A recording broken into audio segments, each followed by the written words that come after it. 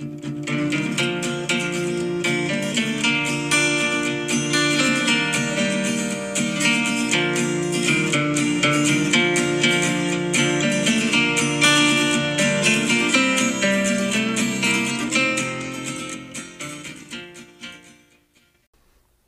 welcome to another episode of the Woods Water Mizzou podcast. I'm your co-host Skeeter. Along with me tonight, as usual, are Case and Cole. How y'all doing? I'm a little tired. This is round 2. Oh, golly. Howdy, y'all. Okay, before I get completely rode out of this episode, we were already on the outdoors segment and started having a little bit of audio problems, so we paused, and I happened to look down in the corner of my screen and realized the record button was not pressed. So y'all are getting our second and third thoughts of the day on these topics. You know what? We were bound to this at some point, so here we are. We did the pre-show. We did, okay, here we go. Here's our trial run. All right, here's the actual podcast. Oh, we weren't recording, so take 3, 4, Yeah. whatever y'all want to call it. I even did pre-show notes this time to try and make it more official. So now we got pre-show notes, pre-show, pre-show, show. So if you didn't already know, this is, breaking news. This is not the Joe Rogan podcast. This is not the Meat Eater podcast. We're not professionals by any means. No. If you didn't already know. We're all working men with families, jobs, kids, a lot of stuff going other ways, but we try to do this because we love it and love talking the stuff we talk about. So let's go ahead and get into those pre-show notes we've already got into before. Baseball. They lose 2 out of 3 at Texas A&M, and I kind of said that this was the part of the schedule that was supposed to be easier, and we were supposed to start showing that we're a decent team. And without the pitching, without the clutch hitting, with runners in scoring position, it's just not going to happen this year. It's not looking like. No depth in the back end of the bullpen at all, right? That is such a massive hole for us. That's something that needed to be addressed before the season, and you get a few injuries, and then there's just no one left there. So that's been a huge problem for us. Yeah, and I heard on the broadcast tonight of the Missouri State game, the Mizzou announcers are talking about not only the pitching woes, but the bats, the collective bats as a team. I think the team's hitting like 279 right now, so which is not great. Like, you're not going to win a ton of ball games hitting 279 when your pitching isn't great either. Yeah. That is better than my Royals are hitting. I think the Royals are hitting 181 right now. But there's not. Yeah, the Royals are a disaster. That's for a different podcast, though. Not a lot of pop either, but there have been some big bats. Luke Mann, obviously, superstar. Dylan Bargos had some power. So has Hank Zeisler. So there's been a little bit of power there. But you're right. It's not. It's almost like it's not been spread out evenly. They'll have games where they go off. They'll have games where they don't. They can't put 2 hits together. So it's been kind of a pain. So in that way. Well, another thing to think about on the pitching. We haven't seen Sam Horn come back after spring football's ended, so has Drinkwitz and whoever's funding the NIL money to Mr. Horn said, okay, enough of the baseball. I think you're right. I think I've heard Gabe say that all the NIL money is funneled to football, and like I just mentioned, the bullpen has been so weak that I don't think there's if he was going to pitch, he would have pitched by now. Yeah. Yeah, he would have, and like I mentioned in take 1 of the podcast, golly, guys going to football practice and baseball practice and isn't seeing a whole lot of game time, but hey, he's making money. He was the first one to jump on the back of friend of the show, Dylan Leach, after his game-winning double, though. So he's doing something. Do you want got to a pretty good doing a Got pretty good live reaction. Yeah, so I know we keep harping on this. It's probably getting annoying to listeners, but we were watching the game. I was watching the game while recording the first iteration of this, and the ninth inning was up, and I was a little distracted, and then Leach hit the double, and I freaked out, and it was awesome. It was pretty funny. But yeah, I just started like, we can all see audio or video of each other, and I'm like freaking out, fist pumping, and they're like, "Yo, Case, you okay?" And I'm like, "Friend of the show, Dylan Leach, game-winning walk-off double, let's go!" But super proud of him. He's obviously coming to the show a lot. Big Hunter, we love the guy. That's a cool moment, man. Just lacing a double. Yeah, man. Hit a double, hit a 2-run homer. Yeah. Today. I think the announcer said he batted in like RBIs number 9 and 10 today. So, yeah, old Leach was out there turkey hunting this morning too. That's the secret. Out on our own public land. He said he had a bird within like 65 yards. Just couldn't bring himself to squeeze off at that distance. Which he ain't shooting that TSS, is he? Bit. I don't know. It might be. Gotta be. TSS might as well shoot at 80. Well, TSS. I'm just joking. It's like $20 a shell too, man. Yeah, it is. It's like shooting a $20 bill out every time you pull the trigger. You can't even pattern that crap because you don't want to waste it. Heck no. You just gotta believe all the hype. Well, let's go ahead and move into basketball. Pretty good pickup, I feel like, with Tamar Bates, KC area kid. I believe Coach Martin tried to recruit him when he was here, and Bates chose Indiana. He was a top 50 recruit coming out of high school, so a lot of hype coming out of there. He really didn't get the numbers at Indiana. I believe a lot of that was Mike Woodson's system that he was playing in, but pretty promising piece added to look forward to for next year's squad. Absolutely. One, being a Casey guy, every time we get a Casey kid in the team, I'm always super excited. And he was big he was with the IMG in Florida, but he was a big-time prospect up here.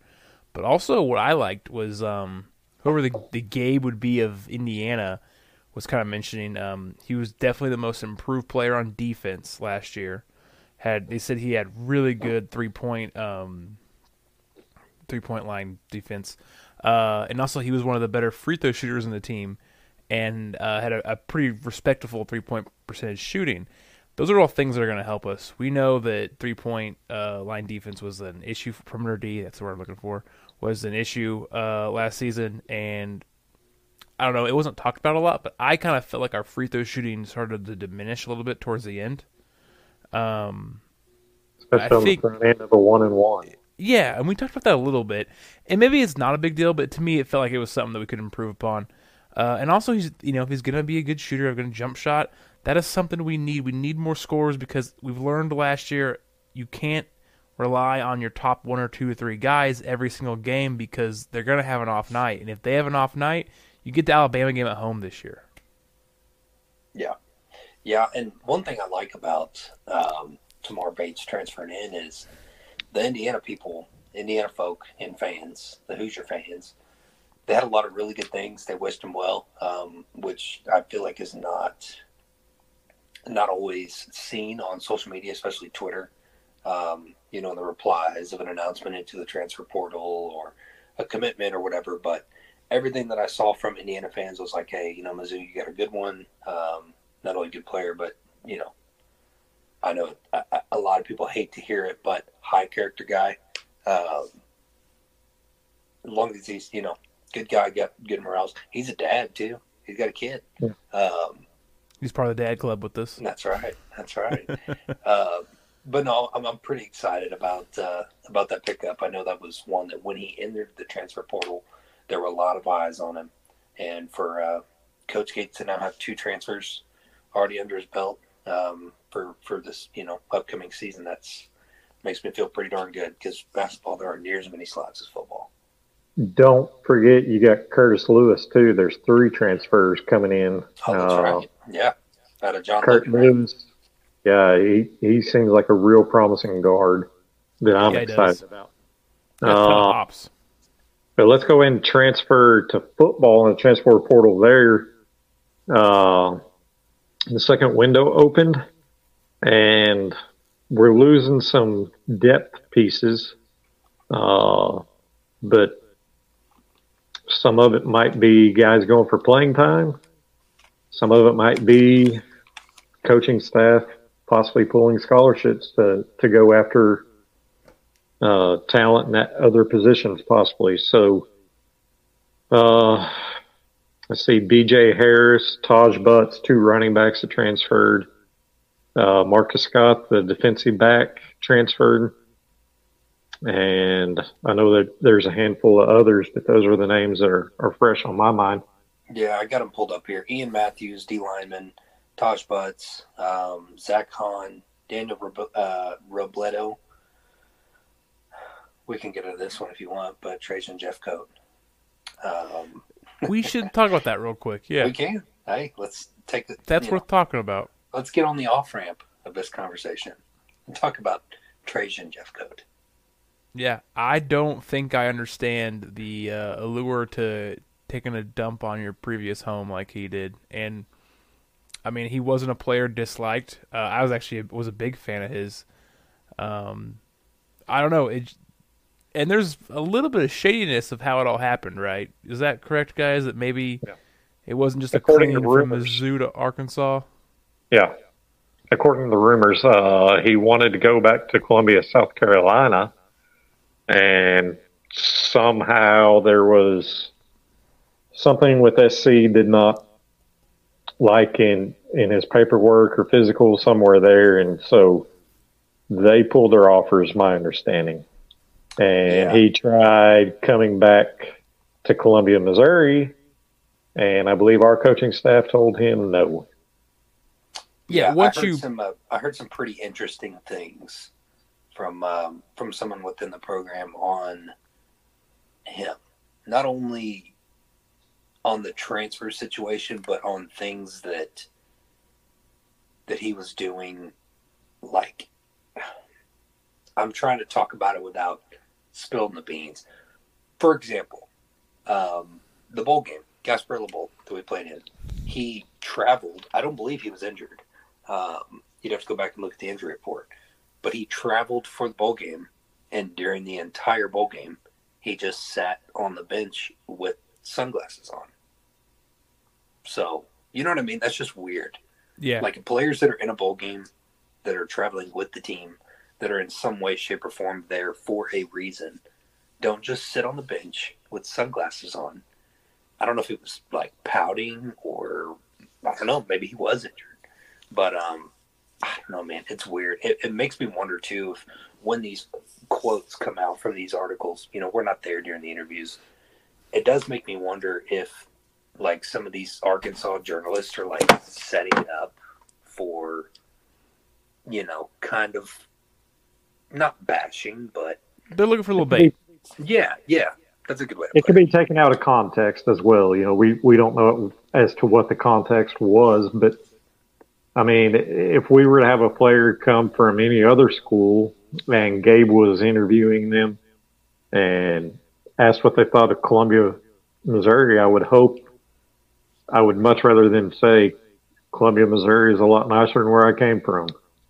Yeah. You know, I mean, I get it. I really do. But I at the don't even know same if time, that- I'm like, I'm thinking, you know, hey, the Trayvon Brazil situation, the Trajan Jeffcoat, like, Daniel Parker don't forget, Jr. yeah, don't forget where you came from.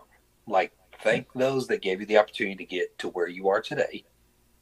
And, you know, say you're happy to be at your new home, move on. If y'all remember, his whole process of entering the portal was pretty strange. He announced like 2 or 3 days before the portal that I'm coming back next year. Right. Mm-hmm. And then 2 or 3 days later, thank you, Mizzou, I'm now entering with 1 more year of eligibility in the transfer portal. Yeah. Yeah. So something was off there. The whole thing has been weird. And if he was Barry Odom kicked him off the team at one point, correct? Oh, maybe. I don't know. I think Could so. be And something then worth diving into. Drink brought him back his first year.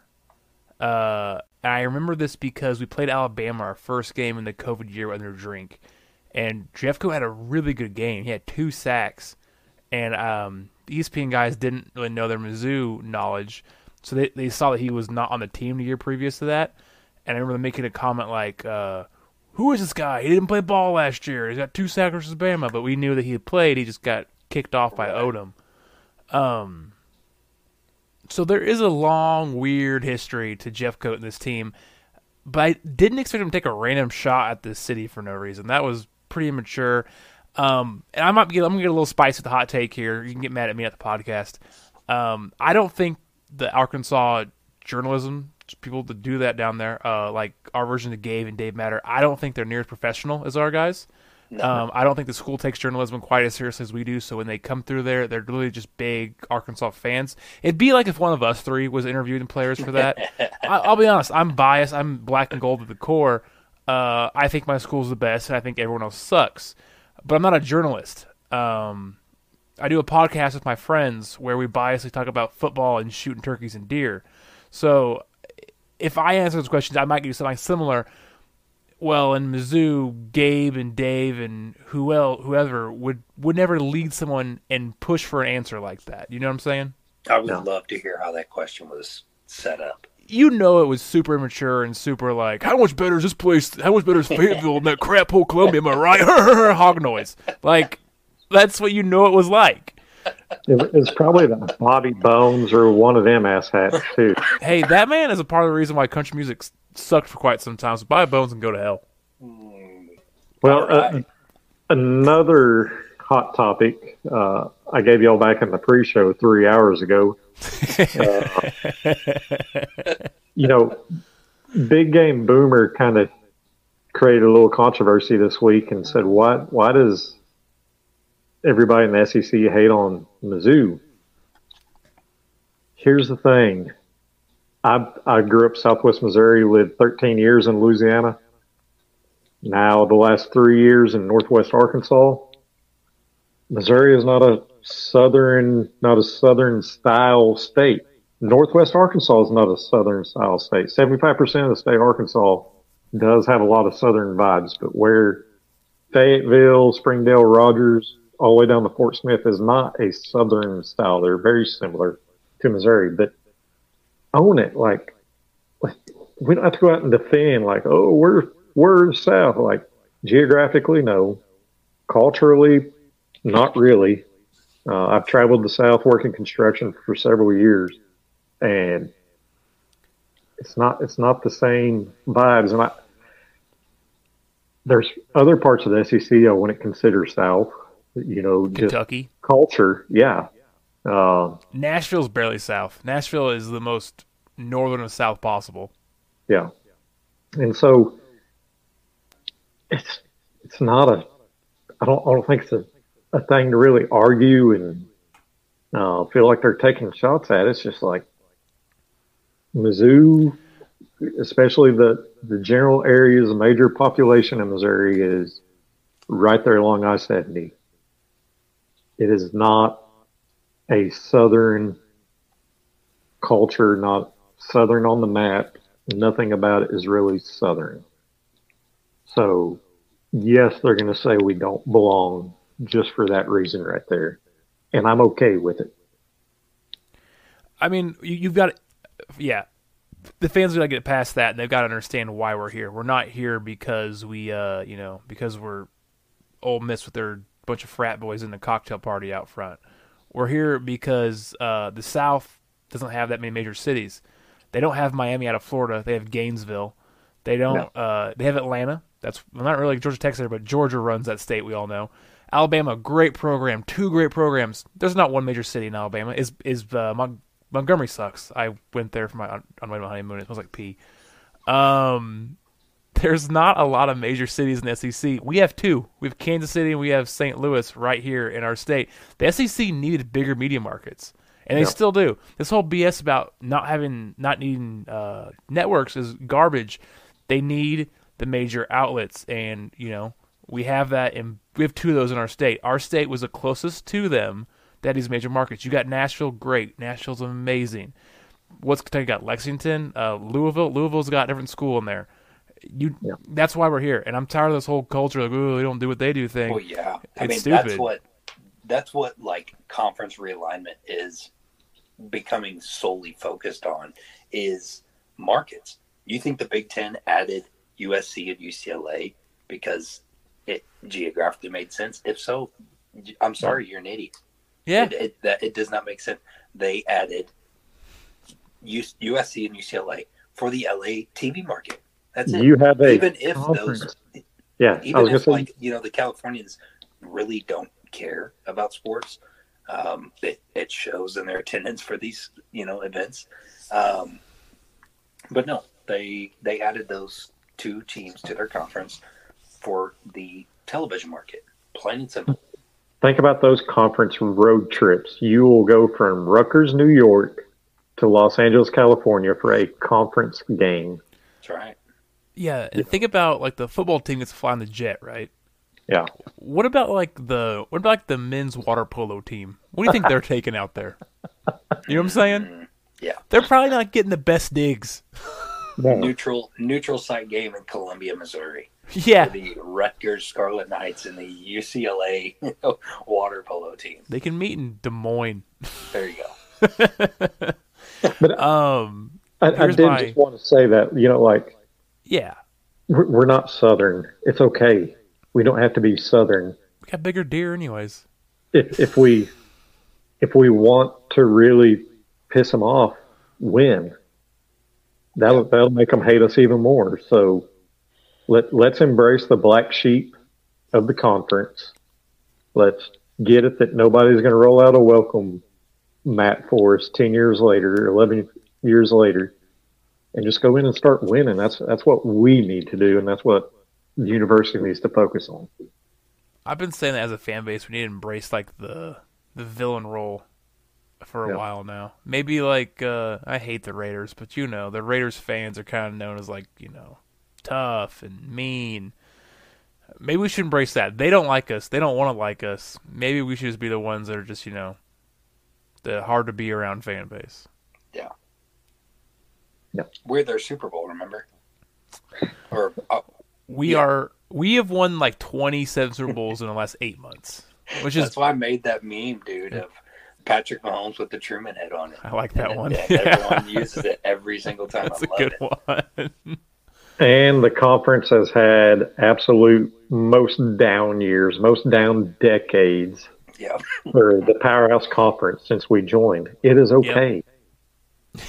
Like, if we end up back in Atlanta this year for the SEC Conference Championship in football or basketball, it would be Nashville. But if we're in that conference championship game, they're going to hate it. Yeah. And we're going to love it. And it will add to it. But going back on the football, with the transfer portal open, big thing to me is no quarterbacks have entered. How open is that competition? I think it's wide open. I've said it on here before, and I'll say it again. I think there's 4 guys that can who can play SEC ball for us. Garcia has played ACC ball. I know there's been some questions on the stats, but he can do it. I think he's got great arm talent. Brady Cook, SEC ball player last year, good quarterback. Dylan Liable, every highlight we see, he's just slinging that bad boy around everywhere. He's making some big time throws. And then Sam Horn is like the Ferrari of recruits we've all wanted to see rolled out. You look at last year, and we maybe had 1.5 guys that can play. Brady Cook started every game for us. Jack Abram came in a little bit in relief.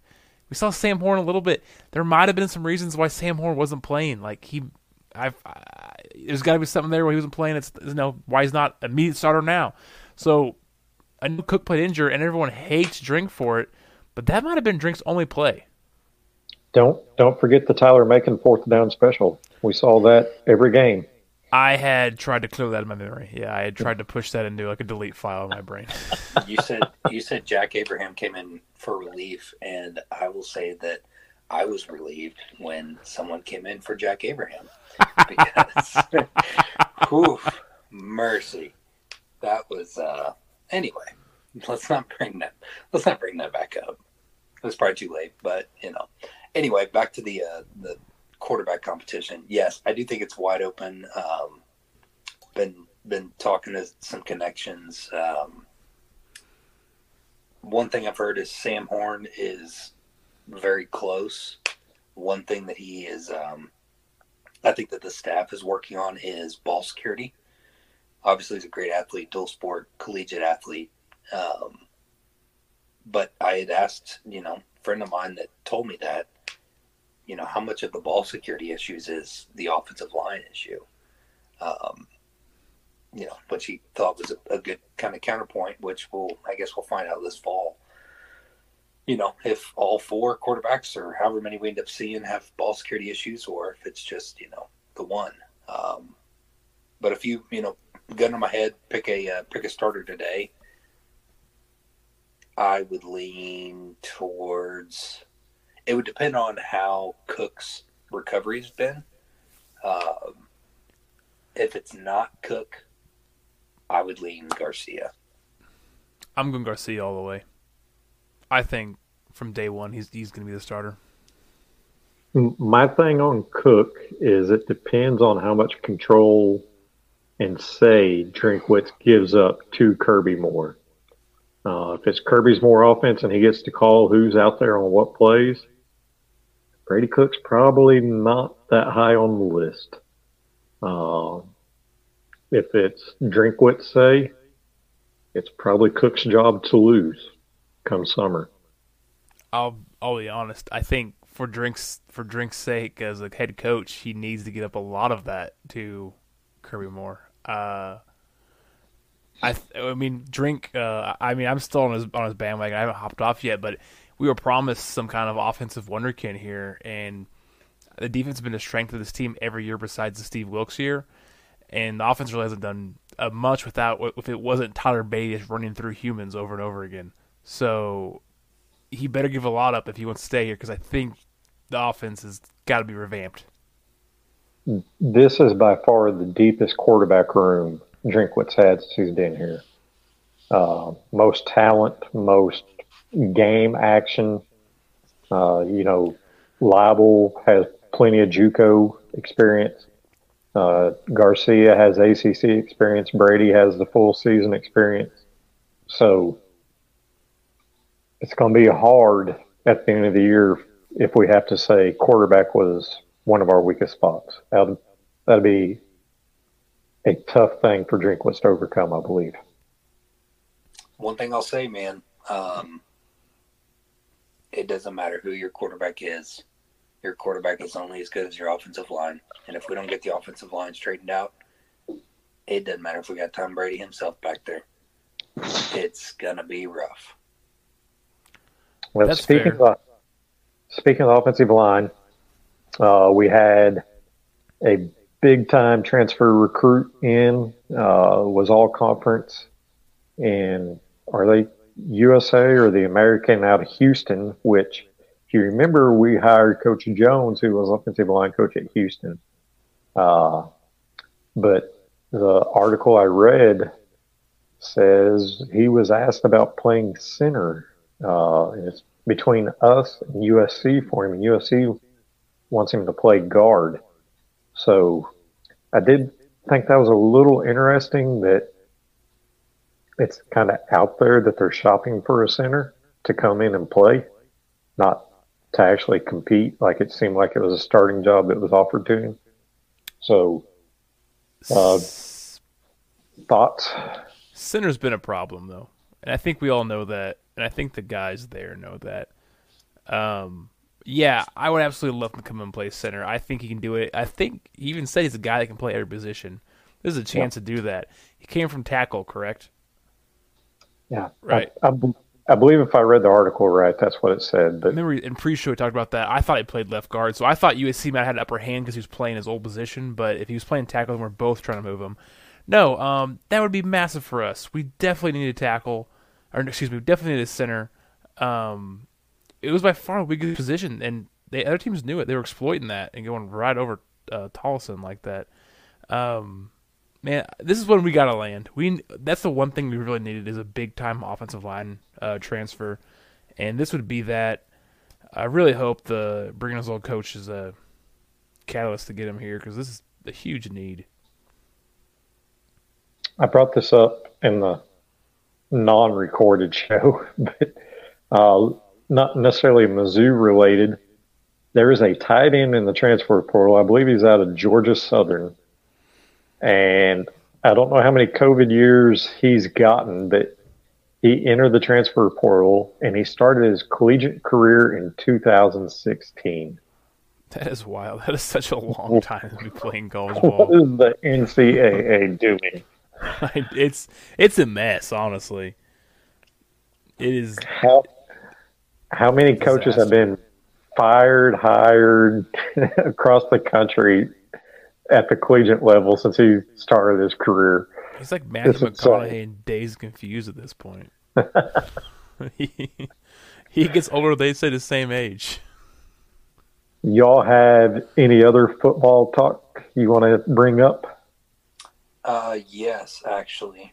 I actually just thought of this as I'm kind of looking through some notes. Gray, Tiani Gray, D lineman out of Hazelwood Central, guy that was committed to us for, I don't know, a week or two maybe. Not quite a week. But I think it was very long. He'd been committed for a little while. Was it? Dude goes on one Oregon visit and pops smoke, man.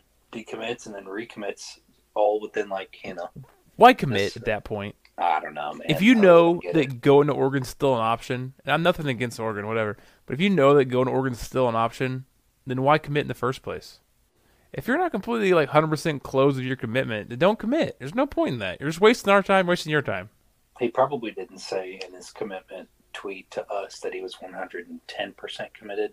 120 or nothing, really. Yeah. I mean, if they don't put 120 in there, I'm like, oh, this guy's gone. He's not even a prospect anymore.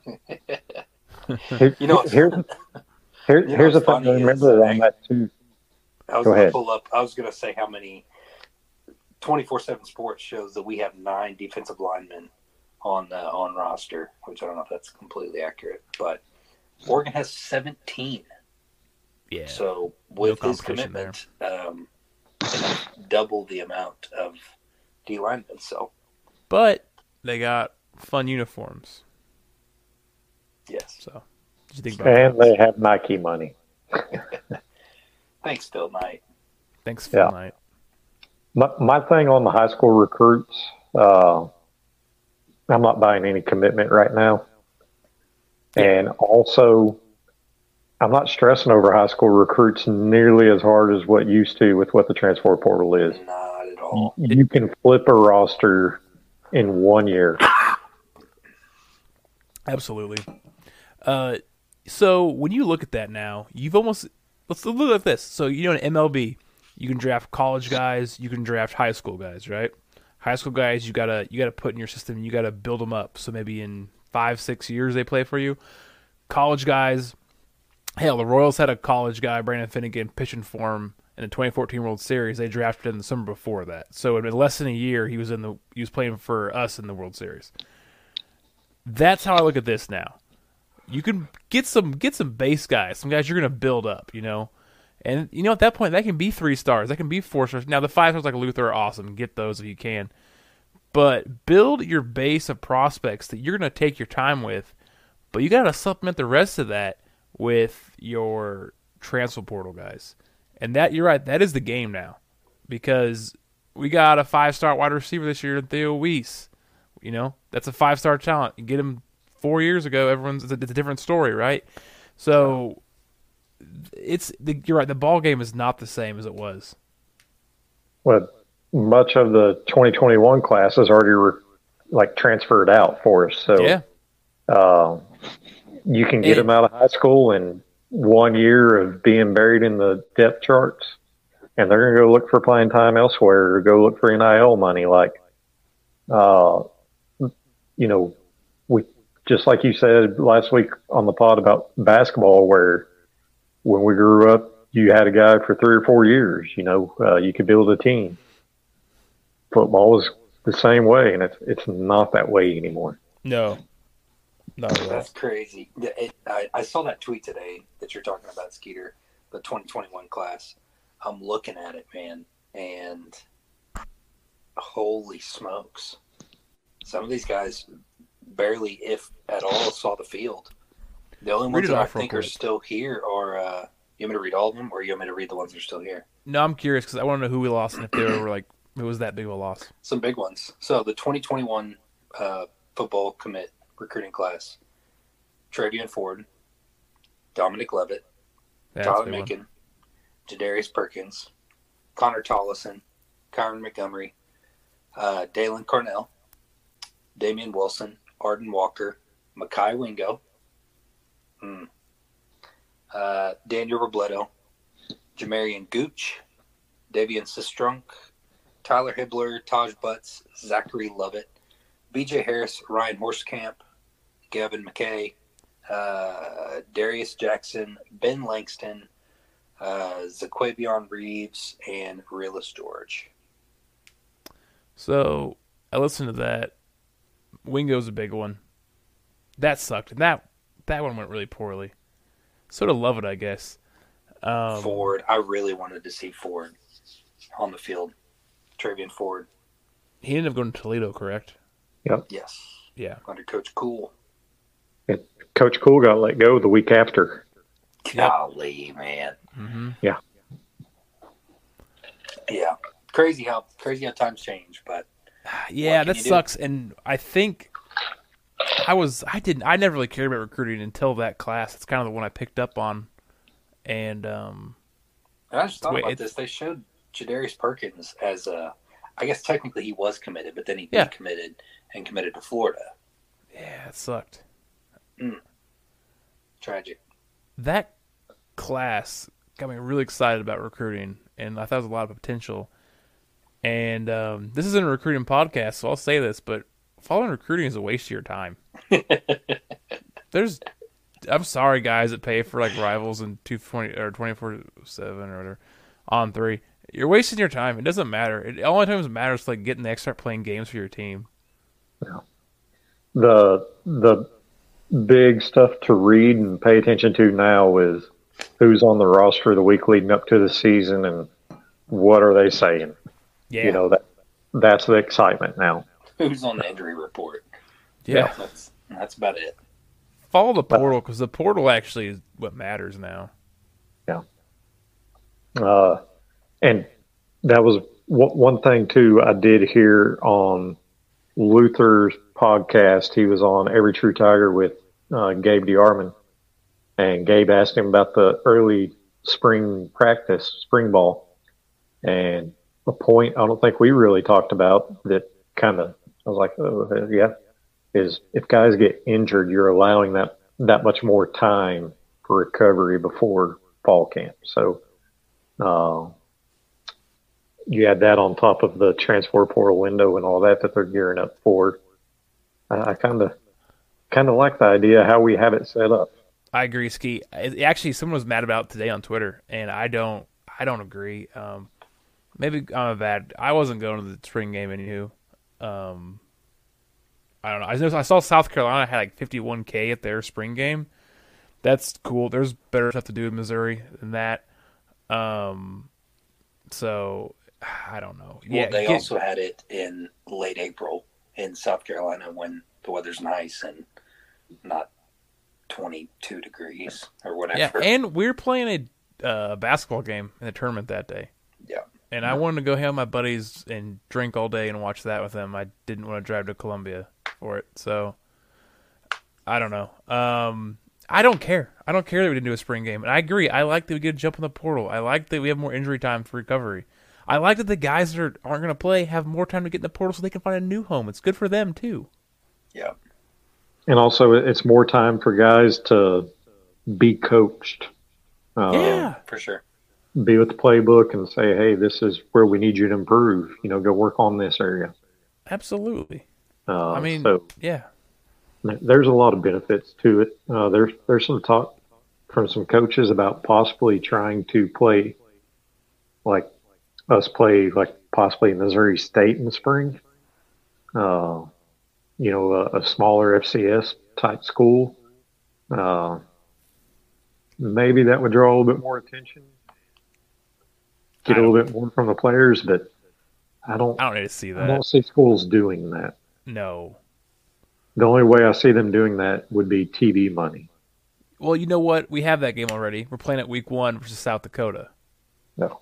That's what that is, right? That's why we play those cupcakes out like FCS schools. It's preseason, but you get to count it for your bowl record. But after next year, when you get OU and Texas join, we go from 8 games to 9 conference games. What are you cutting out your premier non-con match, or are you taking away one of the lower tier games? Well, you got to think about it. So look at our schedule this year. You got South Dakota. That's not going anywhere. K-State probably not going anywhere. Memphis, that kind of game's not going to get played anymore. Your game against your random G5, the Wyoming series, the Memphis series now. Give me another one. I know there's more. We played Toledo a few times. Those games are done. You're not doing those anymore. Yeah. No. You're still going to play the cupcakes. That's your preseason. Yep, I agree. All right, let's roll this in the outdoors. It was opening turkey day yesterday, and neither one of you sent me a bird picture, so I'm assuming y'all come up empty-handed, huh? You would assume correct, at least on my end. I've harvested the same amount of turkeys as y'all. Yeah. I took a day off, though, at least. That was kind of handy. That was nice. I did see 5 turkeys Sunday. I was sitting at Arby's getting a bite to eat real quick, and there was a F-150 and had a wired cage in the back. And I saw 5 heads doing this. They're poking up, seeing what was going on. So I was like, hey, I see some turkeys. I could talk about it this week on the pod. That's right. But now, turkey season's officially open here in Missouri. Man, it was windier and all get out opening day. Had a good, fairly decent opening day. Heard a couple gobbles off the limb, hit the ground, and actually encountered, about 10 times as many deer as I did turkey on opening day. Had a herd of, the most I could see at any given time was 11 does and fawns bed down within bow range, which was actually pretty cool to watch because I'd never seen deer in that capacity bed down all at one time. I mean, they were just as relaxed could be. I was downwind. I was in the shade. Got some pretty cool pictures and videos. One ended up getting within like 4 yards of me, which was pretty cool. Anyway, that was about 8:30. Those deer, eventually worked off. Decided to go back to the truck, get a cup of coffee because I was not expecting to be that cold on opening day. Hit edges of the property line in the truck, just kind of scanning and seeing if there were any birds on neighboring properties. Checked one side, nothing. Checked the other side. Ended up seeing 2 gobblers and a hen, or what I assumed were 2 gobblers and a hen, one for sure. So I beat feet back to the other side of the property, grabbed my stuff, got set up. I typically, we even talked about this last week, Case, that I typically don't hunt with decoys just because I've had them screw me over so many times. And that happened again. I was set up. There was a blue jay kind of harassing those turkeys about 250 yards away. And as that blue jay would go off, the gobbler would sound off as well. So I ended up calling him in. He ended up getting within 10 yards, but he was just on the other side of the property line and was hung up on my decoy. Wouldn't fully commit to it. And the wind was even blowing it, kind of giving it a little bit of a lifelike action, but didn't end up committing. And I've worked him for another, probably hour and a half, 2 hours. So that was opening day. today I got out on another property, saw multiple turkeys, but they were just doing their thing, recessing in a field, pecking along, eating grass. The hens were doing their thing. Gobblers really didn't want anything to do with it, except for one. Dad and I were hunting on the same property, and he actually shot a bird this morning, a bird that I had seen earlier in the day. I was hopefully slowly getting him to work my way, and as I decided to back out, loop around, and see if I could still see him in the field, I got about halfway back to the area I was going to watch, and Dad let the 12 gauge eat and ended his 5 year. Had been 5 years since he killed a bird, but ended his dry spell. It's easy to go in dry spells with turkey, man. Heck yeah, it is. I went 3 years straight getting a bird, and I look back on that. I'm not really sure how. I broke last year, but I'm not really sure how I got so lucky that many times. You know what I mean? Yeah. I had a question to ask you about that. Oh, how are they reacting to the calls? It's hard to say because opening day was so windy that, I mean, the bird I called in opening day was reacting to cutting. I mean, he was gobbling and cutting, which was really, really cool to watch. Today, gobblers wanted nothing to do with it, man. I don't know if it was the amount of hens that they had in the area. They were just content. They didn't need to, pursue anything else. But opening day was fine. I'm interested to see him going out tomorrow morning. So by the time this drops, I'll hopefully have a bird on the ground. But, yeah, we'll see. Dad said that they were gobbling pretty good off the limb, and shortly after, and then the rest of the day, they pretty much shut up and didn't say anything. I had the exact same experience. So I went out with my father-in-law, and we talked to the guy that we get permission for the property to, and he gave us an idea of where they were getting out of the roost and going every day. So we decided to set up there. So 2 guys, if it's a flock, chance to double up. Gobbling like crazy. Now they were further out than we had hoped, but I was hearing them all over this big property. As soon as they got down, I didn't hear. I know my calls weren't getting them in. Couldn't talk to them. Nothing. We sat there till about 8:30. Now, I'm the kind of person they'll sit there till I wear a hole in the ground and just wait to see if I can get someone to come to me. Father-in-law has a ton of success kind of just getting up, kind of trying to ambush the turkey. So that actually worked to a degree. We got down the creek bottom, walked that for a little bit, tried to find some signs. We didn't see too much. We popped over on this big hill where last year he'd actually shot a bird doing just that. He comes over the creek, basically ran up on the turkey, and able to take a tom out. We did that. We got over the crest, and there was a big tom. I'm talking like definitely a 3-year-old, maybe older. I don't know. But this was a big, big bird. And I don't know if we spooked him or he was just going, but he was just trucking. He didn't get him fly, but he just trucked on out of there. I was going to ask you guys a question. Maybe the listeners, if they want to, tweet at us or whatever. What do you do in that situation? So let's say the bird is going away from you. You see the bird and it's already traveling that way. My plan was I went into the tree line and I tried to get out to where I thought he was going. The property ends in a bunch of pine trees, and where the farmer does beekeeping down there. I'm assuming that he's going to the pines. There's coverage there. It wasn't as windy up here as it was for you, I don't think, because it wasn't too bad. But I've seen. It seems like that's a place turkey may go if he does feel pressured, is to go into a thick pine area. So I cut down into that. My father-in-law goes the opposite direction. He goes atop the ridge, and he's going to swoop around. Neither one of us find him. What's your guys' play in that? The bird is in front of you. You see him. He's going away. What is your play to try and get in front of him? Man, I would try and just do whatever you can to try and cut him off. Part of me would just kind of cut my losses, depending on, how much time's left in the day and, how big the property is and all that. If I spook a bird that bad to where, he's beating feet to the other side of the property, I'll usually just write it off and try and either go to a different part of different part of the property, hunt a different bird, or come back a different day. Just tip your hat to them, say, hey, you won this round, and just kind of move on. But if you're persistent, the last thing I would do is just take the same route and chase right after him, because he's already running, expecting something to be following him.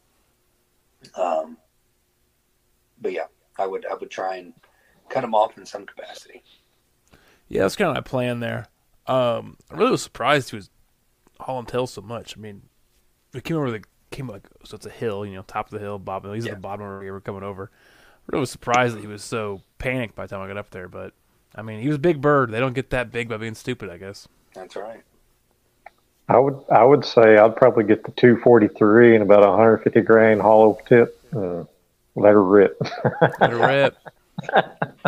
Throw a shot there, see what happens. No, leading up to opening day, I actually got out, did a little bit more fishing, caught some more crappie on a different public lake, and so yeah, that was a good time. Spring's here, man. Found some morels on opening day, so that was nice. Now I just need a turkey. I had to work 6 days this week, and my day off I was out with the chainsaw, so I did not hit the woods. I was cutting trees in my yard that I'm tired of mowing under limbs on. But I still haven't heard anything from y'all that's got me convinced I need to try turkey hunting. I love it. I don't know. What do you need to hear? What's hanging you up? Why are you not thinking it sounds exciting? It's just, one, my big thing, if I'm going to take the time and the passion of getting hooked at chasing something to kill and harvest to eat, I want more than a meal or two off of it, unless it's a fish fry. Man, I gotta tell you, it is the easiest to get to that meat. It's easier than filleting a fish. You just slice them down the middle and, boom, boom, you got the breast. You can take the legs off. Those are a little harder to cook than, butterball turkey. Got a slow cooker, those bad boys get the meat off them. But you can have that thing out and ready to fry so quickly. I kind of like that about it. It's also, go ahead. Well, I want each of you to give me your top reason for any listeners out there that are like me that have never been around turkey hunting. Southwest Missouri, we didn't have turkey season in Newton County growing up. So we might have had a spring or something, but nobody knew of turkeys in the area. So wasn't around it, didn't grow up in it, and have never really caught the desire. So I want y'all to give me your number one reason or biggest pitch for somebody to try it. Go ahead, Cole. I'm going to condense a couple things down into one, because I can't just pick one reason. One of the reasons would be there is nothing like going out there in the pitch black dark, getting set up where you believe you heard birds the night before or suspect birds to be, watching the woods wake up. Every different species of birds, it's like a crescendo. Every different species of birds leads up. Boom. Then you hear that first gobble of the morning. And then it's like once that first gobble of the morning, or you hear the first owl or whatever it is, that's when things really start to wake up. Then fly down happens. I mean, there's almost nothing more beautiful in the outdoors than seeing a gobbler in full strut. I mean, the iridescence of their feathers, watching them go in and out of strut, hearing them spit and drum. It's pretty remarkable. The other thing I like about the chase aspect, as you know, with deer, majority of your hunters are hunting either from a blind or a tree stand. You're stationary. With turkeys, if, like Case just mentioned, if you, spook a bird on public land on one part, you can drive to a completely different part of public land or just walk or whatever, look at another bird and boom, the fight's right back on. Yeah. So that's probably my top 3 or 4 reasons for wanting to do it. I have to agree with that first when you said there is something, I don't know, magical about watching a spring come alive like that. I know deer hunters are going to say I do that all the time. We get up there before the sun and get in our tree stand. There's something different when you're listening for those gobbles. Makes your heart skip a beat. It really does. That first thunder chicken really makes you just wow. Also, the way you're hunting them is different. Like you said, you're not in a tree stand. You can be in a ground blind, but usually you're sitting your butt in the grass in a tree line, and you are trying your best to work them to you. In deer hunting, you're more or less just in the air hoping someone crosses by, right? This one, you're talking to them. You're artificially mimicking a hen to get him to come to you. You've got a lot more control in your hunt that way, and that's something you don't see a lot in other forms of hunting. And man, just the ultimate thrill when you do get one in because of that. When you work one in, it's a very accomplished feeling. And hell, even when you get close up to the roost, like the last bird I shot 2 years ago, he stayed up for a while. I had decoys out. I was calling to him. He was talking to me in a roost, and the old boy just flew down right in front of me and got blasted. Man, that's crazy. That is so, because you're seeing it happen, and you're like, all right, we did this. We're like, we've won this one, and it's just a cool feeling, man. It is so much fun. It is so rewarding, and it's honestly it's a little. I think it's a little harder in deer hunting, in my opinion. It is 100%, in my opinion. Kind of what I gathered from y'all. I want to kind of see if it relates to this in fishing, to where deer, you're kind of like catfishing. You cast it out there and wait for something to happen. Turkey hunting is more like bass fishing, where you're a little bit more aggressive. You're moving around. You're trying different lures. You're trying to get the one that you find them. You're moving. You're trolling the edges, the weeds, the stumps, all that, trying to find where your bass are bedded down and get set up that way. Is that kind of what I'm hearing? Yeah, it's pretty similar. I mean, yeah. That sounds pretty accurate. Now, I get a full 4 months of bow season down here. Literally the tail end of September all the way to the very end of February, deer hunting. So kind of this time of the year, I'm just like recouping, from spending all the winters outdoor, and then making up with lost time spent with my kids and family. So the idea of finding another hobby, it makes it, like, do I really want to get hooked on it? So, is there a cutoff time in Arkansas for turkey hunting, like during the day? Can you go until sundown? That's fair. I mean, honestly, with turkey, you only get till 1 o'clock in the state of Missouri. It gives you plenty of time to hang out do whatever you're going to do the rest of the day. I didn't get a bird. I stayed out till 1 o'clock. I spent the entire day in the field on Monday. I still had time to pick up my kid from daycare early. I took her to get a bite. Came home early, we watched Paw Patrol movie and played with toys. So, I still have to spend a bunch more time with my kid than I would have, on a normal day. I mean, it's kind of the best of both worlds. You don't get all day, you get other stuff, but from sun up to 1 o'clock, that's your time, and it's a lot of fun. Yeah, it's a blast. Yeah, I'm ready to get back out there tomorrow morning. I just pulled it up and looked, and I'm not seeing a time zone. Yeah, I don't think Arkansas has a time restriction.